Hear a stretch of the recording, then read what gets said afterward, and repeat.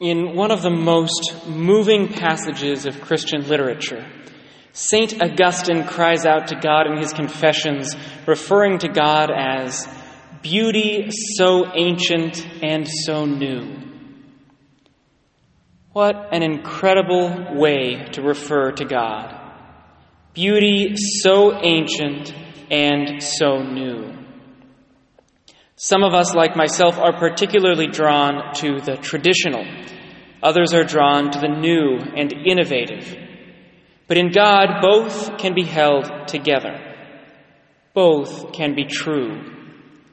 Both can be appreciated. It stands to reason, then, that this should also be true of everything directed by God, most especially His Church. In the Catholic Church, we find contributions from every culture and every era. Somehow, in the Catholic Church, we preserve the genius of the ancients and the medievals, while adding contributions of our own. This is true theologically, liturgically, architecturally, morally, and in so many other ways. Look at the last 3 months, for example. Even though it has not been ideal at any stage, and even though we will return to communal worship in our church as soon as we are able, throughout this coronavirus crisis we have taken the ancient, apostolic liturgy of the church and we have broadcast it through the internet, the greatest technological innovation since steam power. At no point have we sacrificed the dignity and reverence of our ancient worship. And at no point have we failed to be as creative as possible with modern contributions. Ever ancient, ever new. But keep in mind that the Church can only be simultaneously ancient and new if she is rooted in the Holy Spirit.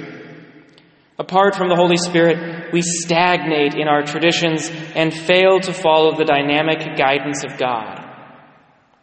Apart from the Holy Spirit, we sacrifice too much in pursuit of the new and the modern, and lose the beauty and genius of previous generations. Notice that the apostles and early Christians, even as they preached the new covenant in Jesus Christ, never abandoned the revelation of God given to the Jews. This is because the apostles and early Christians followed the Holy Spirit at every moment. The Spirit who guided both Jew and Christian. The Spirit who is that beauty so ancient and so new. My brothers and sisters in Christ, we have many unique challenges waiting for us as we continue to struggle with this worldwide plague. We will need to draw on every ounce of wisdom from our wealth of Catholic traditions, while also being open to new methods, new approaches, and new solutions.